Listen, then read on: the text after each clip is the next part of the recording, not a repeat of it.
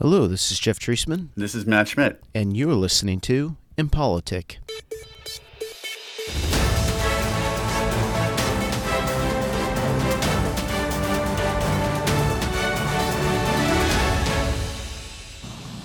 One of the most serious challenges our countries face is the specter of socialism.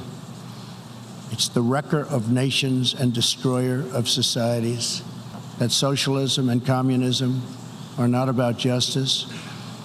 They are not about equality. They are not about lifting up the poor. And they are certainly not about good of the nation.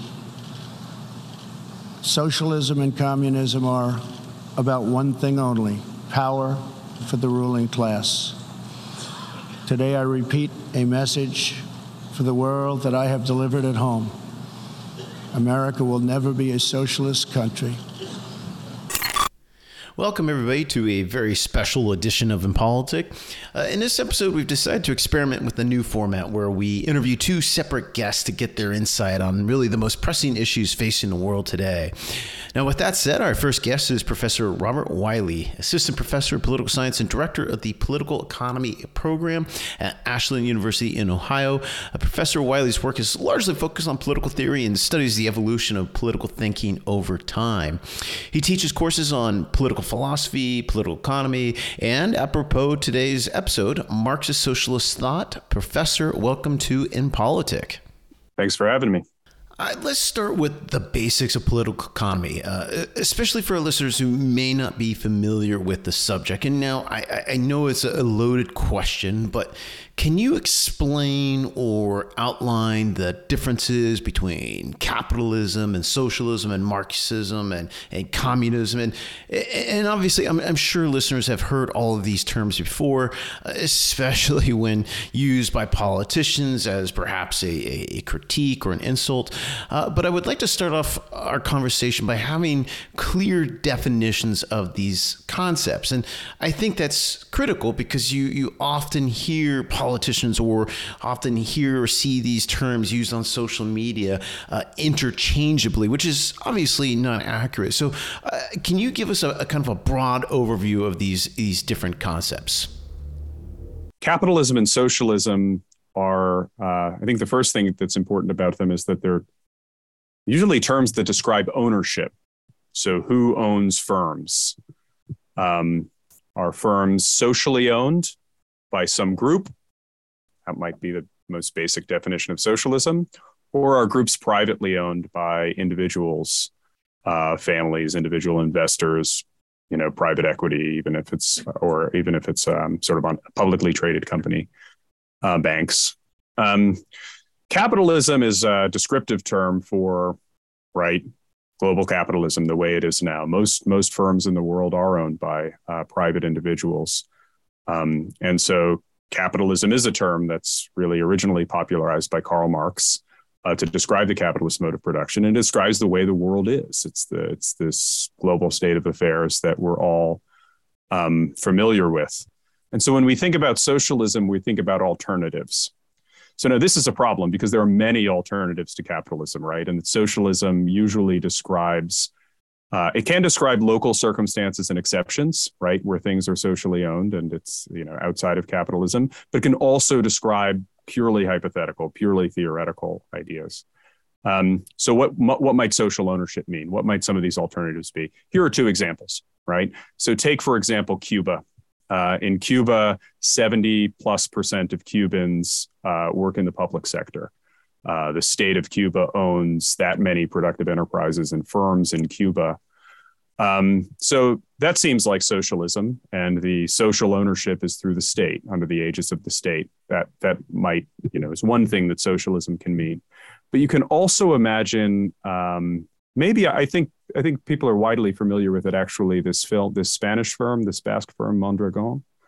Mondragon is a conglomeration of different workers' cooperatives, where workers own the firms themselves. However, they have to compete with normal for-profit, privately owned firms, right? And so a lot of the way that Mondragon is managed look a lot like any other company. So Noam Chomsky will say that, oh, that's worker-owned, but it's not worker-managed. Okay, but it could still be socialism, right? Because the group owns it.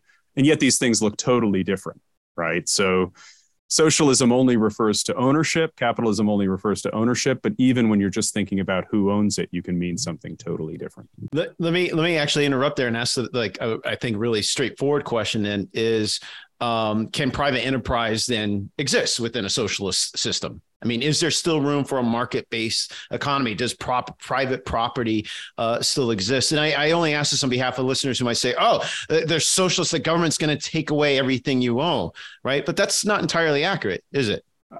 Well, it depends what kind of socialist system, right? So there's no single way that socialist systems are envisioned, right? Anarchists might be socialists if they say that workers should own their own firms, but they're not thinking of a system of state ownership. So, okay, think of a country like Cuba, a country like Belarus. Those are sort of holdovers from Marxist-Leninist states of the 20th century with these enormous public sectors. And then you can say, well, can you have private enterprise there? Well, yeah, roughly 30% of people in Belarus and Cuba don't work for the state. They work for, I suppose, privately owned firms in the private sector. Now, but what does that mean? That might not mean that you can open up any kind of private business in those states. I mean, regulation might be, what businesses you can and can't own is another question, not who owns it. So there might not be space to compete with, Cuba if you want to build a railroad, because how are you going to compete with the sort of state-owned railroad? If they have railroads in Cuba, I've as a good American citizen, I've never been, that would like to go someday and just see. And then there are also states that we don't usually think of as socialist, maybe like kind of OECD countries like Norway, where you even have about half as many people, but still a lot, 35% of people working in the public sector. So, is that socialist? So how much social ownership, state ownership before we say that, oh, this is a socialist economy? Maybe more to the point of your question is that,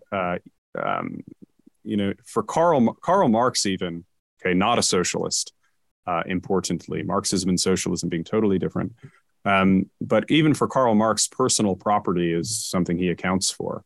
And just because you have a theory that says that there has to be social ownership of means of production, doesn't necessarily mean that you have to share your toothbrush with everyone in the state, right? So thinking about commodities, thinking about items for personal consumption, right? That's very different than thinking about the who owns the means of production or productive firms and enterprises. Can I jump in too with while we're talking about Marx, let's talk about Lenin, right?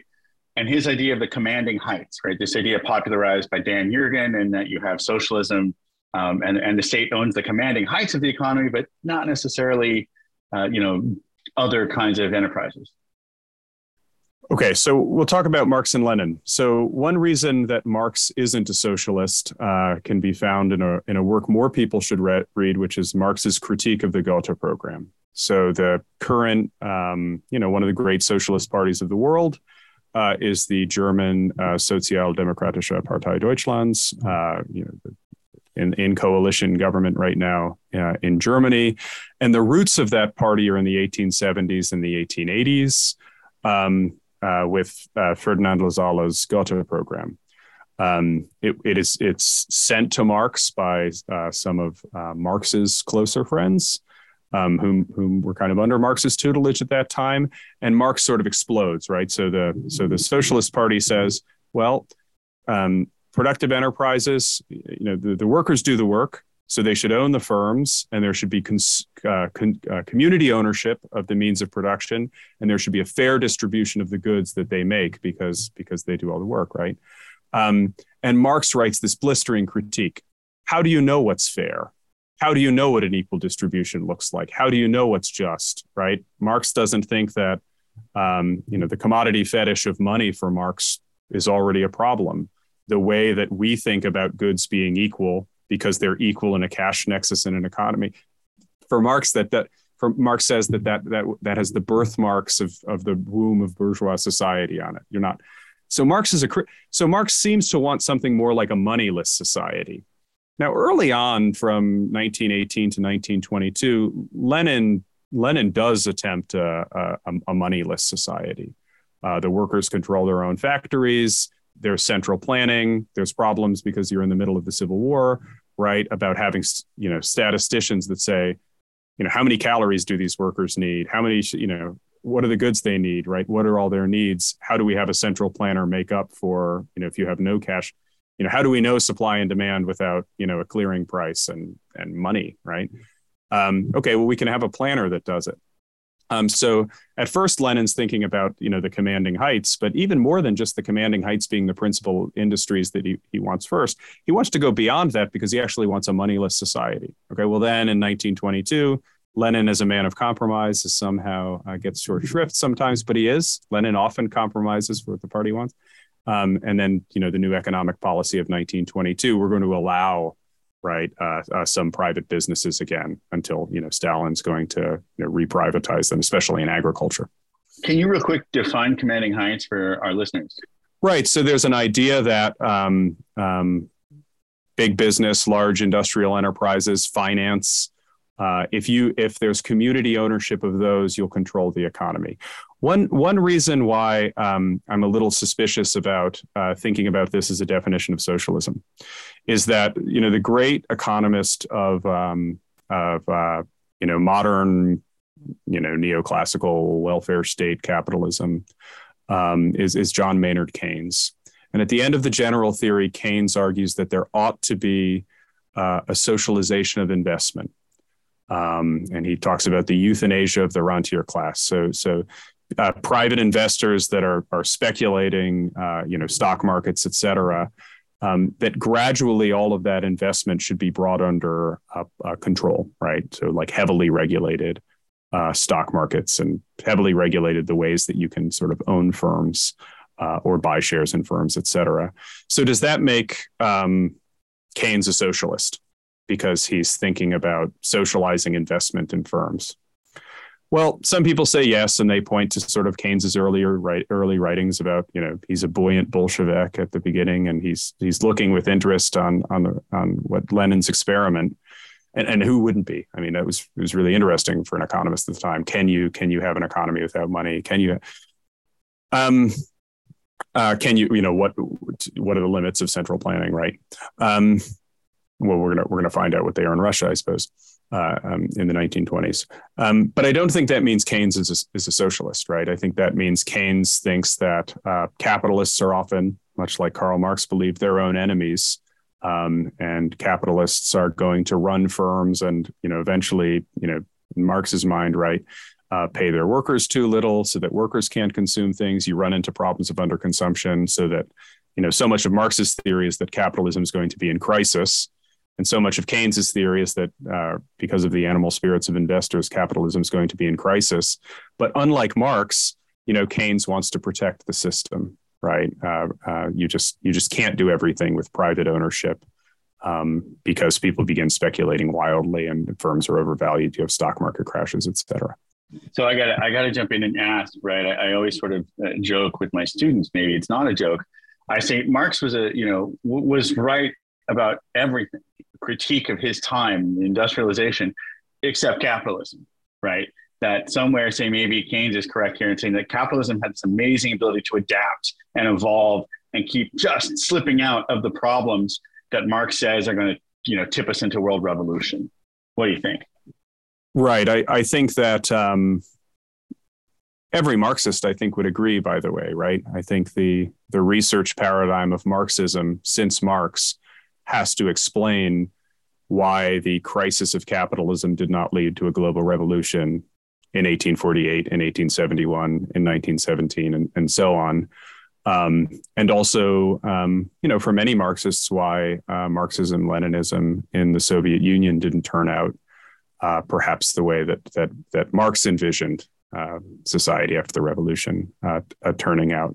So that, I think, is the problem that there are problems of Marx's crisis theory. Maybe some of those are problems because welfare states have been much more successful. Just how successful? Well, so successful that they sort of built up all of this middle class wealth in the United States, according to Piketty. I'm not quite sure that's right, but just not, everything looks like it's going to get worse and worse. as firms become more profitable, capitalists, need to take all of their profit and reinvest it, right? For Marx, capitalists aren't free. They're no more free than the working class. They have to reinvest all of their capital. They have to reinvest in machinery. That means wages are going down, more starving, so the revolution's inevitable because of this, at least in Marx's early immiseration thesis and like wage, labor, and capital, it seems inevitable. But wages don't always go down, right? Sometimes they're stagnant and sometimes they grow up across the board. And, you can make an economist today squirm by saying, oh, so, what do you think the macro relation between all the wages in the system and all the capital profits in the system are? Like, what's the correlation between those things? And everyone is going to say, I don't know, man, that's impossible to do. Right. But a lot of, that's always the question I ask at parties just to see people squirm. I want you to know I'm there. Yeah. So that's one thing. We're only talking about ownership here when we're talking about socialism, who owns it. And with capitalism, we're only talking about private ownership. That doesn't tell you very much, right? It doesn't tell you anything about regulation. So, the Affordable Care Act, if it gives you a tax penalty, so you have to go buy private health insurance on some public exchange. Well, those insurance companies are still privately owned. Is that like a step forward for more capitalism or something like that? As a highly regulated market like that, it's very different than free market capitalism, but it's still capitalism. Someone still privately owns it. But that's not what defenders of capitalism who are defending something more like free market capitalism will defend. And then likewise, something like Mondragon, worker-owned business in a capitalist, it's not every time what socialists are defending, right? It's not state ownership we're defending, or it's not a worker. But the terms themselves get thrown around without people specifying and disambiguating what exactly, who owns it. And then, we also have to talk about things like regulation, et cetera. I want to stay with some definitional terms. And you had mentioned you transitioned from Cuba to mentioning Norway. And I think a lot of people might be surprised to hear, oh, wait, European countries are socialists. And I think that kind of is a shock to a lot of people when we say that, European countries in many respects are very much socialist. And in fact, it's socialism, and we kind of have touched on this a little bit, is compatible with many different political systems. In fact, democratic socialist political structures. Can you talk about that a little bit more? So Norway is an exceptional country in many ways. And I think Norway is an interesting country because when you talk to Americans who are self-described socialists, maybe the Democratic Socialist Party of America, maybe they're in Congress, Senator Sanders, Representative Ocasio-Cortez, people like that are so self-described. They often talk about the Nordic model. One problem here, academic distinction maybe, but I think an important one is that there are different Nordic models. So Norway has a much larger public sector. Because it was formerly called Statoil, now it's called Equinor, right? The Norwegian national oil company, state-owned oil company, drills in the North Sea, et cetera, right? Has a ton of employees. It's totally state-owned. That resource wealth is why the Norwegians pay sometimes zero in taxes. That money becomes part of a sovereign wealth fund and a pension fund, et cetera. So you have more sort of state ownership in Norway, but you might have less redistribution. So Denmark and Sweden have high tax rates on corporations and take-home pay of individuals. That gets redistributed into social programs. I would say technically that's not socialist, right? Because the firms are actually privately owned, even if the taxation rates are very high and that wealth is being redistributed. I would say that's redistributionism in a welfare state. So that's sort of an odd thing, right? Norway with maybe less of a social safety net and yet technically more socialist, right? Because you have more state ownership versus Denmark and Sweden, where you have more private ownership. And none of this has anything to do with barriers or markets, right? So in Sweden, it might be comparatively easy to start your own company, own it, and run it. It might be comparatively deregulated, right? You have more market. At the end of the day, though, you'll have to redistribute the profits for social programs. But so that's where I think that the Nordic model, there are actually two Nordic models, and sometimes the less socialist one is the one that socialists point to more. So let me push on that or kind of build on that question a little bit. And you're mentioning, we're talking about a lot of European countries here. You're mentioning that there are some publicly owned infrastructure and institutions in these countries. You mentioned taxes and redistribution. That leads me to I think the common question, at least a lot of my students will pose is, well, then is the United States a socialist country? If you ask that question to students of Ludwig von Mises or students of Hayek, they'll say so. Yes. You begin going down the road to sort of social ownership. It is, in fact, if you think that socialism is simply what impedes the free market, I want to keep that, at least that distinction alive, right? That we're actually only talking about ownership stakes, and you might have more economic freedom in a country where you do have social ownership, more social ownership of firms, because I just want to think about it as ownership. But yeah, it's the terms float around, right? They're kind of floating signifiers. Sometimes these are semantic debates, often what's called socialism. It gets wrapped up with other things of the time, right? And certainly one of the things it gets wrapped up with is welfare state politics, which can be called, socialistic. So you might own a firm, but actually not have that much control over a firm because of regulation. Well, does that mean are we less of a capitalist system because of that? Well, we might need another term to help us describe what's going on there. Can we talk briefly about the history of socialism as either a broad concept or political movement in the United States, and how has it evolved to today? How has it changed over the past century or so in the United States? Yeah, that's a great question. Marxism is really important to understand Russian communism and to understand, by extension, the Cold War. That's obvious. But Marxism is not particularly important to understand the history of the United States, to the degree that Marxism is never a dominant leftist tendency in the United States. Why doesn't socialism become a mass movement in the United States? This was in the middle of the 20th century. This is a sort of odd piece of political science trivia. There was an American Political Science Association report in 1950 on polarization. And one of the things about the APSA 1950 report, political science grad students will know it, I suppose, is that they bemoan the lack of polarization. There should be so much more polarization. Why don't we have what were then called responsive parties? Right. So the Democratic Party, classic example, is some sort of coalition between Southern Dixiecrats who are very conservative, maybe supporting Jim Crow, and sort of Northern workers. But what they agree on, again, right, they have to make compromises among the two of them, right? Ken Lyndon Johnson gets civil rights bills passed, et cetera. It becomes a problem. They're not all united. The party isn't responsive in that way. And so one of the reasons why we might not have a consolidated socialist party is because of sectional and regional differences in the country, because of racial differences in the country. The history of sort of bonded labor in the South, slavery in the South, et cetera. There's no solidarity between immigrant workers and sort of, old stock minority workers and, longtime white American workers and Black workers, that you just don't have that solidarity. Another reason might just be the relative prosperity of the United States during all this time. There's really no reason to think why a worker would be a socialist rather than a capitalist. Joseph Schumpeter, mentioned earlier, also points this out.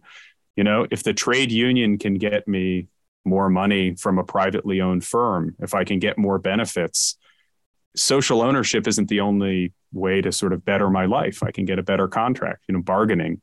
And so these things are sort of, mixed up in why the United States doesn't have a sort of broad-based socialist party. There are many other reasons that people give, but it doesn't take root.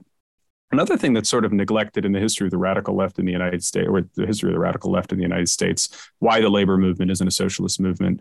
But another striking thing about it is anarchism, right? So in the absence of a sort of socialist party that brings workers together You have immigrants on their own and sort of secret societies, right? Bomb throwing. If you can't have a mass party, maybe direct action. So maybe those two things are related. But historically in the United States, anarchism is much more important than Marxism. And then the last thing I'd say is that I generally, I think, take this view that Marxism, anarchism, those political theories that require violent action, direct action for political change, and to skew the democratic process usually happen when the democratic process is not open to, say, democratic socialists and so on. The fact that it's not an alternative in the United States is something that, bears kind of explanation. There's all sorts of explanation why. The maybe liberal tradition in America, Louis Hart's, maybe the most classic example is that it's in America's devoted to certain ideas and principles of private property that are opposed to socialism. So there's something about our political culture that abhors it as well. But whether you take a view like that we have these principles or ideas that are anti-socialist in nature, or you think it's something about race or immigration, or simply the prosperity of America, right? Why don't we have a sort of mass socialist party? There's a window that you need one, right? I think before World War I, because after the Bolshevik Revolution, after Lenin, the idea of socialism becomes a lot scarier. So if you don't have a mass socialist party before 1917, everyone else has a nice cudgel to wield against it, which is the sort of fear of the sort of corpses in the Soviet Union and the starvation in the early Soviet Union. And socialism becomes a lot more the British University Fabians, or the socialists of the chair, the sort of Katheder Sozialisten of Germany. That kind of respectable gentleman socialism of the 19th century is gone, right? And there's another image. And so if you don't have it by the World War I years, you don't get a party like that. There's a window that closes. Maybe a listener just kind of like, new to all this. It's like, okay, socialism is not this big, scary boogeyman that you hear some political leaders kind of weaponize the term, or what I see on social media. There's, in fact, as we kind of learned, there's a lot of gradients and variation in terms of what constitutes socialism, but still remaining focused on the United States. Where does it stand then today, right? Are there organizations, are there political parties, are there political leaders that espouse these kind of ideas? How does it exist today?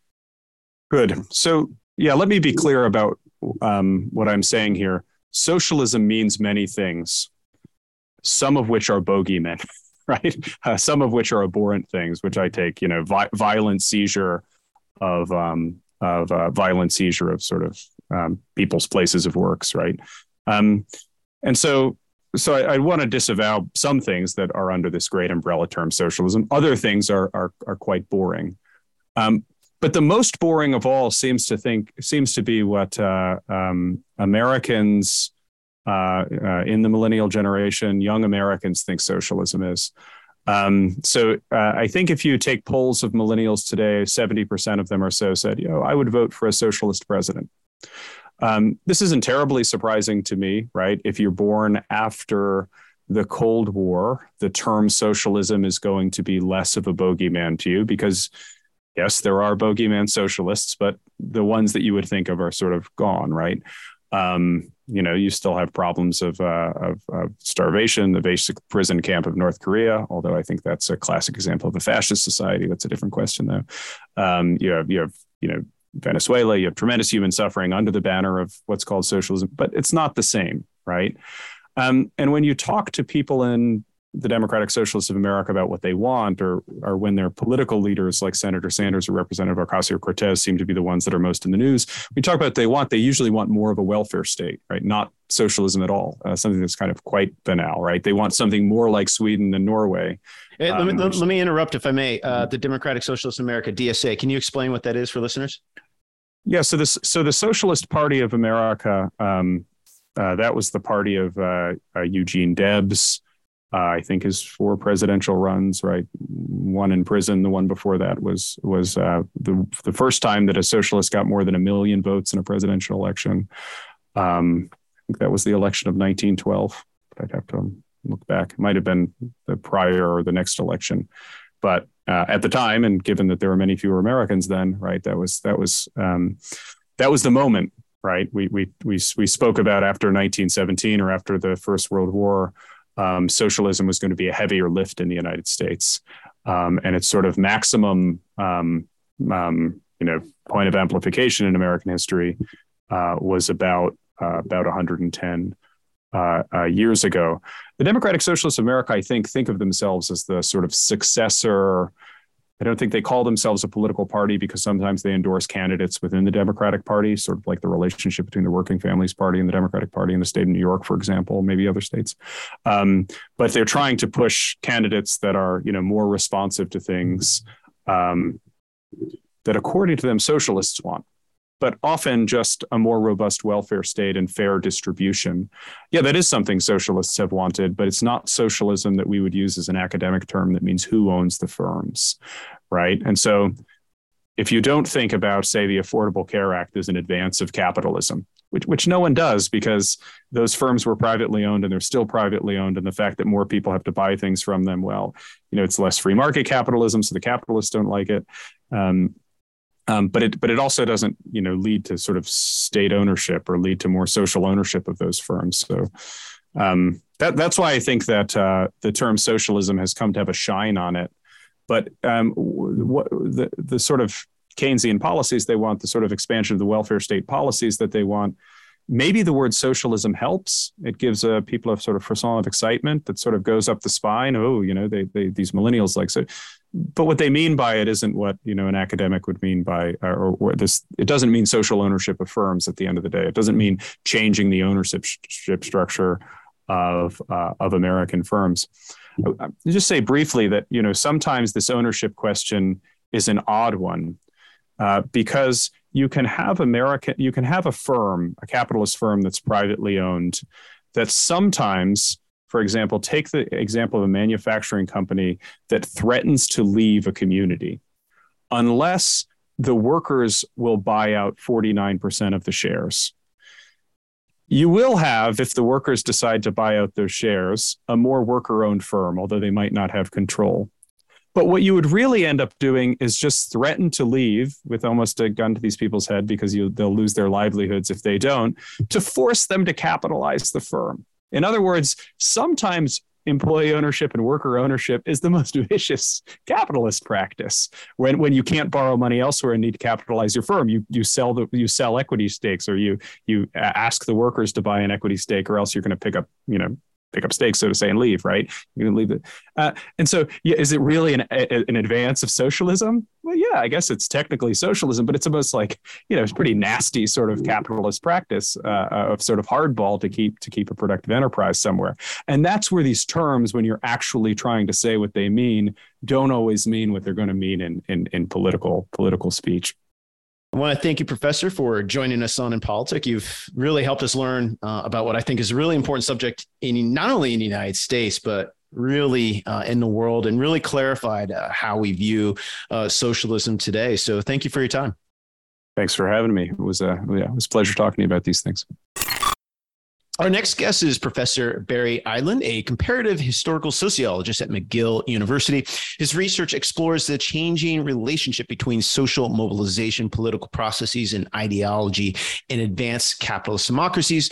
Professor Eidlin's work has appeared in a variety of academic journals, including Political Power and Social Theory, Labor Studies Journal, American Sociological Review, Politics, Society, and Labor History. And his most recent book, Labor and the Class Idea in the United States and Canada, examines the relative differences between American and Canadian unions. Professor, welcome to Impolitic. Thanks for having me. I mean, I'm just going to jump in here, Barry. You're a socialist. That's what I understand. Yeah, absolutely. So you're a socialist, and in America, you're saying we have class? What? Yes. In America, we do. I think you should explain this. So, there's obviously a variety of ways we can understand class.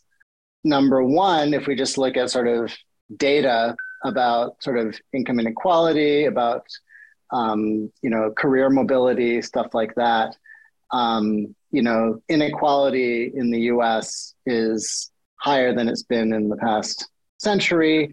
But then, if you since we're talking about Marxism and socialism here, if you sort of look at class through a Marxist lens and look at, class is not just whether you're poor or rich. It's about who controls the means of production. It's about who owns the machinery, what economists call, the capital, basically.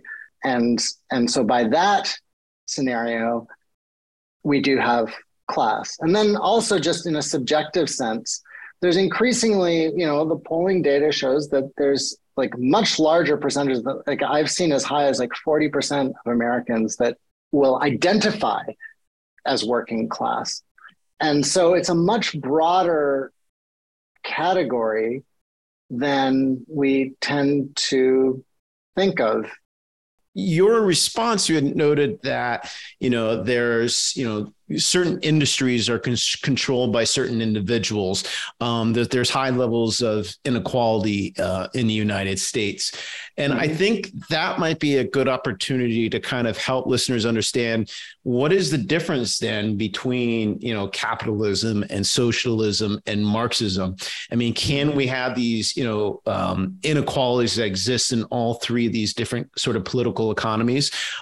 Is there an opportunity to talk about, control or commanding heights, use Daniel Yergin's phrase, right? Like, can we have certain, degree of private enterprise within a socialist system or even a communist system? I mean, how do we differentiate between those two? And especially with your work in terms of, focusing maybe on the United States and Canada. This is obviously a huge point of debate and contention. And as I like to point out to people, a large part of the process of sort of building a socialist movement actually involves debating what is socialism, right? When Bernie Sanders was running in the primaries and he would be criticized for not being a real socialist, or people would say like, oh, and he doesn't even know what he means when he talks about socialism. The point is that there's this conflict of political visions even within the movement. So with that aside, we're left with how I would think about these things. So I want to make sure that this is what I, Barry Eidlin, think about these questions, and I'm not giving you sort of the biblical definition of these things. For me, it really hinges on questions of going back to this idea of the control of the means of production, right? So there's sort of the basic machinery that provides for life's necessity, that makes life possible. So by that definition, a capitalist society is one in which there is a small group that has control over those means of production and then employs others who do not have means of production and therefore are wage dependent for their daily survival. Where things start getting complicated is that there are these sort of programs. The government basically raises taxes to provide certain programs that essentially are aimed at increasing social stability and protecting people from the market. And then so there's a degree to which those programs exist that sort of are designed to sort of insulate people from market fluctuations. And then you sort of get into questions of ownership and who owns what and what shares of, the broader means of production are owned, by a greater or lesser group of people. So for me, that's when you start getting into actual socialism, is when you start talking about worker control over means of production. It's a world where workers have more of a say in the management of the work that they do. When you are describing the notion of socialism or define it, and you admit it can be, kind of mucky in terms of how we define it, how we classify it. Is there a particular threshold at which, this is a socialist country? Yeah. I mean, that's tough. But I want to push back on, I think, the contemporary discussion where, people decry a lot of things in the United States. Oh, that's Marxist, that's socialist, that's not the United States. But it seems to me the United States is fundamentally socialist as it stands. And in terms of there is some sort of redistribution of wealth. We have the tax system. We have publicly owned enterprises in the United States, be it rail, Amtrak, right? Or even longstanding kind of organizations such as the TVA, the Tennessee Valley Authority, right? So we have a degree of redistribution of wealth. And then what you were saying earlier, we do have a degree of social services that we provide. We provide public education. So is the United States socialist? Absolutely not. No, I think that the degree to which you have sort of all right, social I love it. I love it. No, yeah. No, to the degree to which you have, I mean, you know, just the presence of sort of social protections from the market does not equate with socialism. There is a degree to which public ownership, plays into things. But I think that, a society like China that has like huge state ownership of the broader economy, still, like that could be, I mean, again, here I'm treading into these, very heated debates, but, like that could qualify more as like a state capitalism or something like that, but fundamentally what it boils down to for me is this question of the degree of ownership and control that workers have. So if you work for Amtrak, yes, your boss is the federal government, but you have a boss. If you work for the TVA, you are earning a wage and you have a boss and if you take away that wage in US today, you're going to be in bad shape. You're not going to be able to make ends meet very quickly. So the key for you then, if I can interrupt, the key for you then is the status of the working class. I mean, and that goes to your research obviously as well. It goes to the relationship of workers to the work that they do and the control that they have and the broader and what they have to do to make ends meet, right? So I think that this issue of wage dependency is really the critical thing. Let me ask a question then, going back, or a follow-up to my initial question. And so, okay, the United States is not socialist. Now, you had alluded to it, and I know others have as well, that Europe is considered a social, democratic, structured society, or the government. Mm-hmm. Then would you buy the notion that, I guess you would not buy, except that Europe is then socialist, despite what others have written?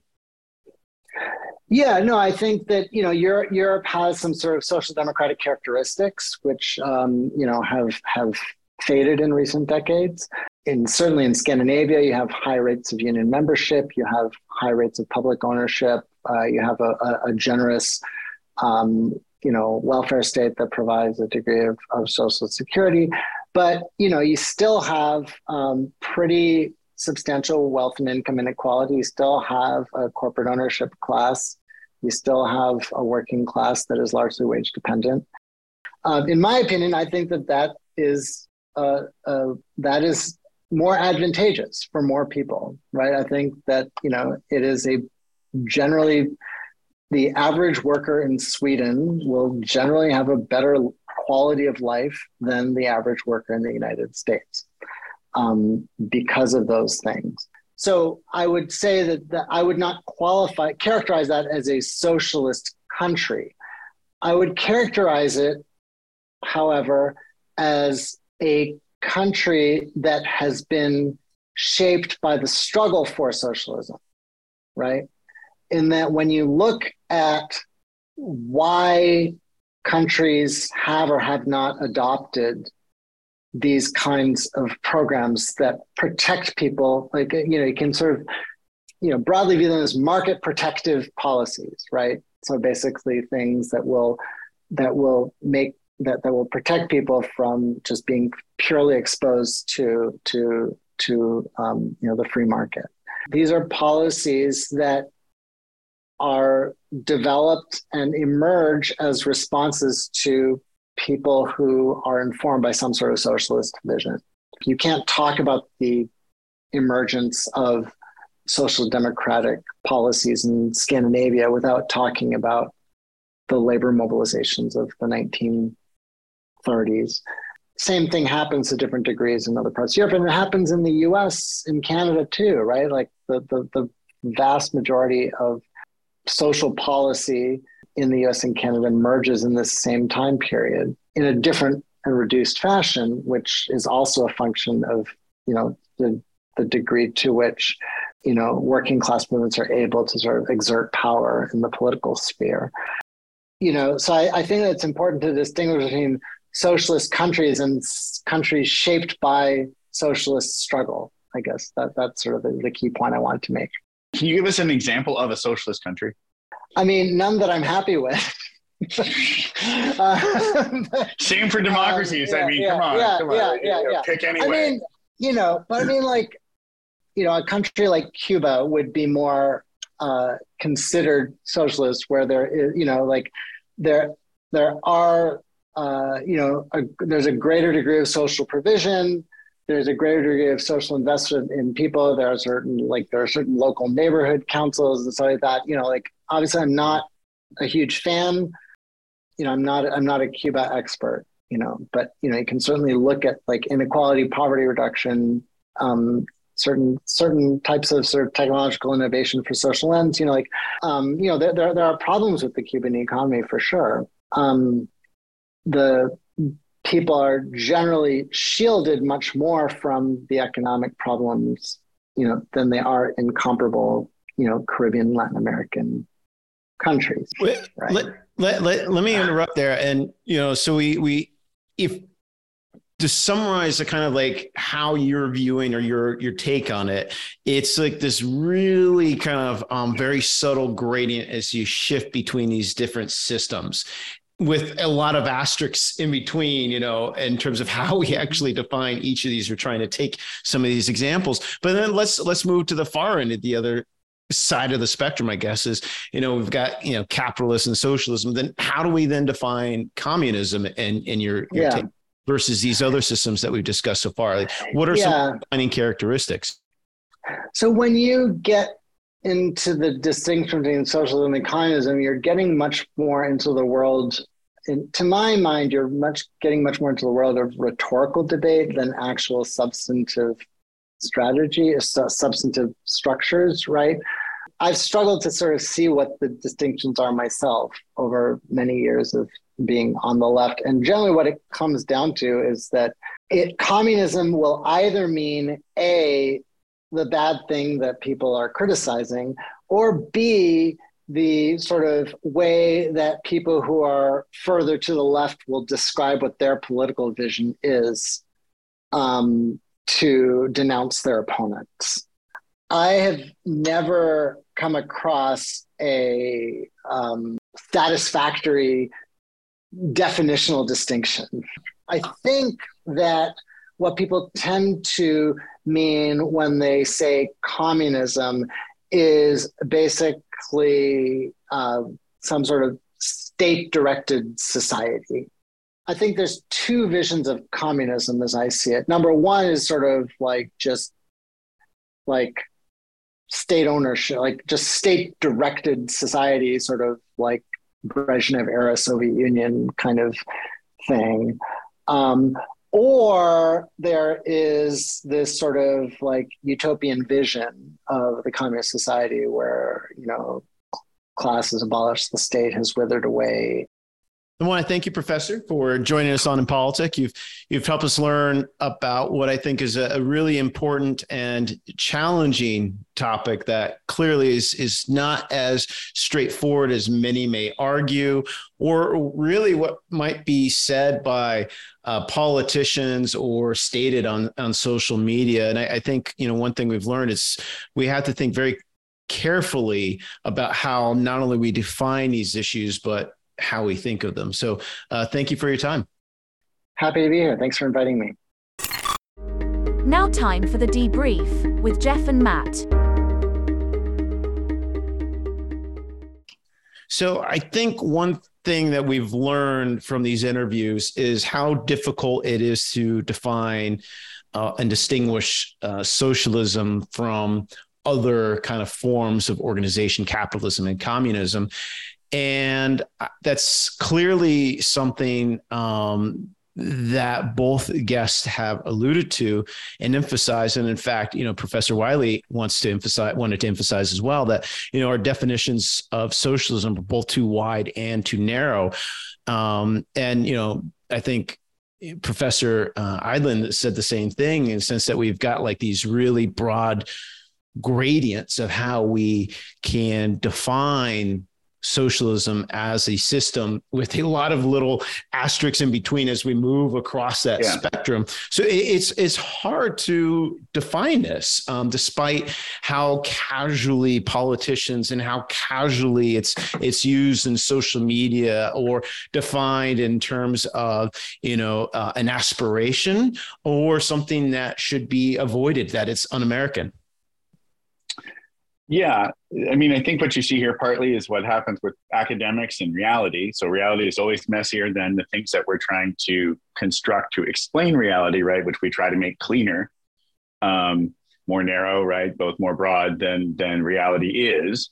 And then the words themselves are weapons, right? They've all been weaponized at some point politically, and even more than politically, right? So when you say communism to an American, you're thinking in terms of, a decades-long struggle, right? Of a Cold War, right? These kinds of things. And so these are not small problems to have when trying to come up with these definitions. But I think, what we've seen in these two episodes is that we've gotten some grasp on it, right? It's not about having a clean definition. It's about having clean questions that remain to ask, to understand these things. And I think, we've seen a lot of good questions raised. I struggle with whether or not, the United States is a socialist country to some extent. It falls somewhere on that gradient. You think Europe is more or less a social democratic structured organization. And I was surprised he said no to Europe. And Professor Eidlin in that interview, he flatly, rejected that notion. His emphasis is obviously on the working class, the role of the workers and their rights and ability to survive in a society separate from, being wage earners. But I wonder if that is placing too much emphasis on that particular factor. I mean, we've got redistribution of wealth in the United States. We have publicly owned entities in the United States, and we have social services as well. Right. I mean, these are all a lot of kind of the hallmarks of essentially a socialist society. I mean, what do you think? Well, I mean, I try to explain this to my students. If you go back to the progressive era, if you remember in high school history on this, they were called progressives for a reason. All of these things that you're talking about, what becomes the Social Security system, what becomes Medicare, what should be national health care, right? All of these things are put in place in the US first. When this is happening in the 1890s, after the great crash in the 1890s, and then through, say, 1920, Europe is still an empire. Right? It's still monarchical. It doesn't have the kind of democracy that we have. And so we're actually building out a social democracy in the States, and then it stalls.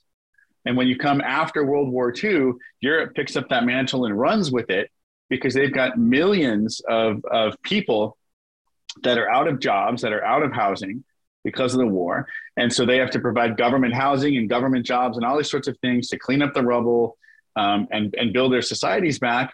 And what they emerge with is a social democracy that we see today, whereas the U.S. is still sort of hobbling along on the social democracy that we put together in the 1930s.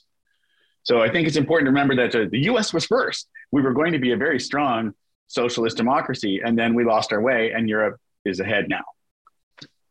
I think, the lesson clearly is that we have to think more carefully about, how we define it and how these issues are used. And as you said in one of the interviews, how they are weaponized as well.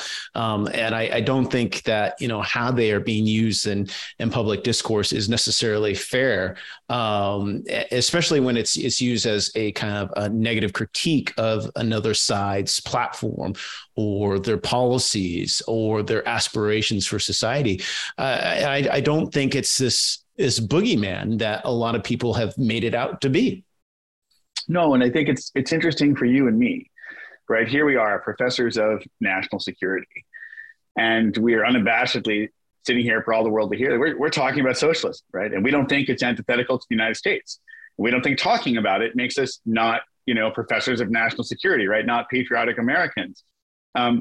Because also understanding these distinctions and how it gets played out in the world helps us understand a lot of conflict in the world, right? What happens in Syria when you have climate change causing a drought, causing millions of men to be without what? Without work, right? The core tenet here in this question of a social democracy, and then boom, you have this conflict. And I think far too many Americans think that conflict happens because people hate each other, and these sort of 1,000-year-old hatreds between the Sunni and the Shia and things like that. And it hurts us in our foreign policy. It hurts us in our education when we look out in the world and we see that, and we don't see these complexities, right? Oh, maybe we're socialist. I don't know. Maybe Europe is too. Maybe, So I think those are the things that people need to be asking themselves. Oh, that's an excellent point. That's worth repeating. The discussion and analysis of socialism, especially within the United States, it's not quote unquote bad, and nor should it be considered un-American, right? These are important political and economic questions that are worthy of analysis, both normatively and, I would argue, empirically. So with that said, I want to thank everybody for listening to this special episode of Impolitic. We hope you enjoyed listening to our interview of two different guests. It's a format we're considering to become more of a regular feature of this podcast, and maybe even expand to more of a debate style format where guests with completely different and contrasting viewpoints share their thoughts on pressing issues facing the world today. So please be sure to send us feedback and share your thoughts on whether or not you like this new format. Also, of course, please be sure to like and subscribe for future episodes, and be sure to give us a rating as well. It really helps us out. Thank you very much, everybody. And until next time, thank you for listening.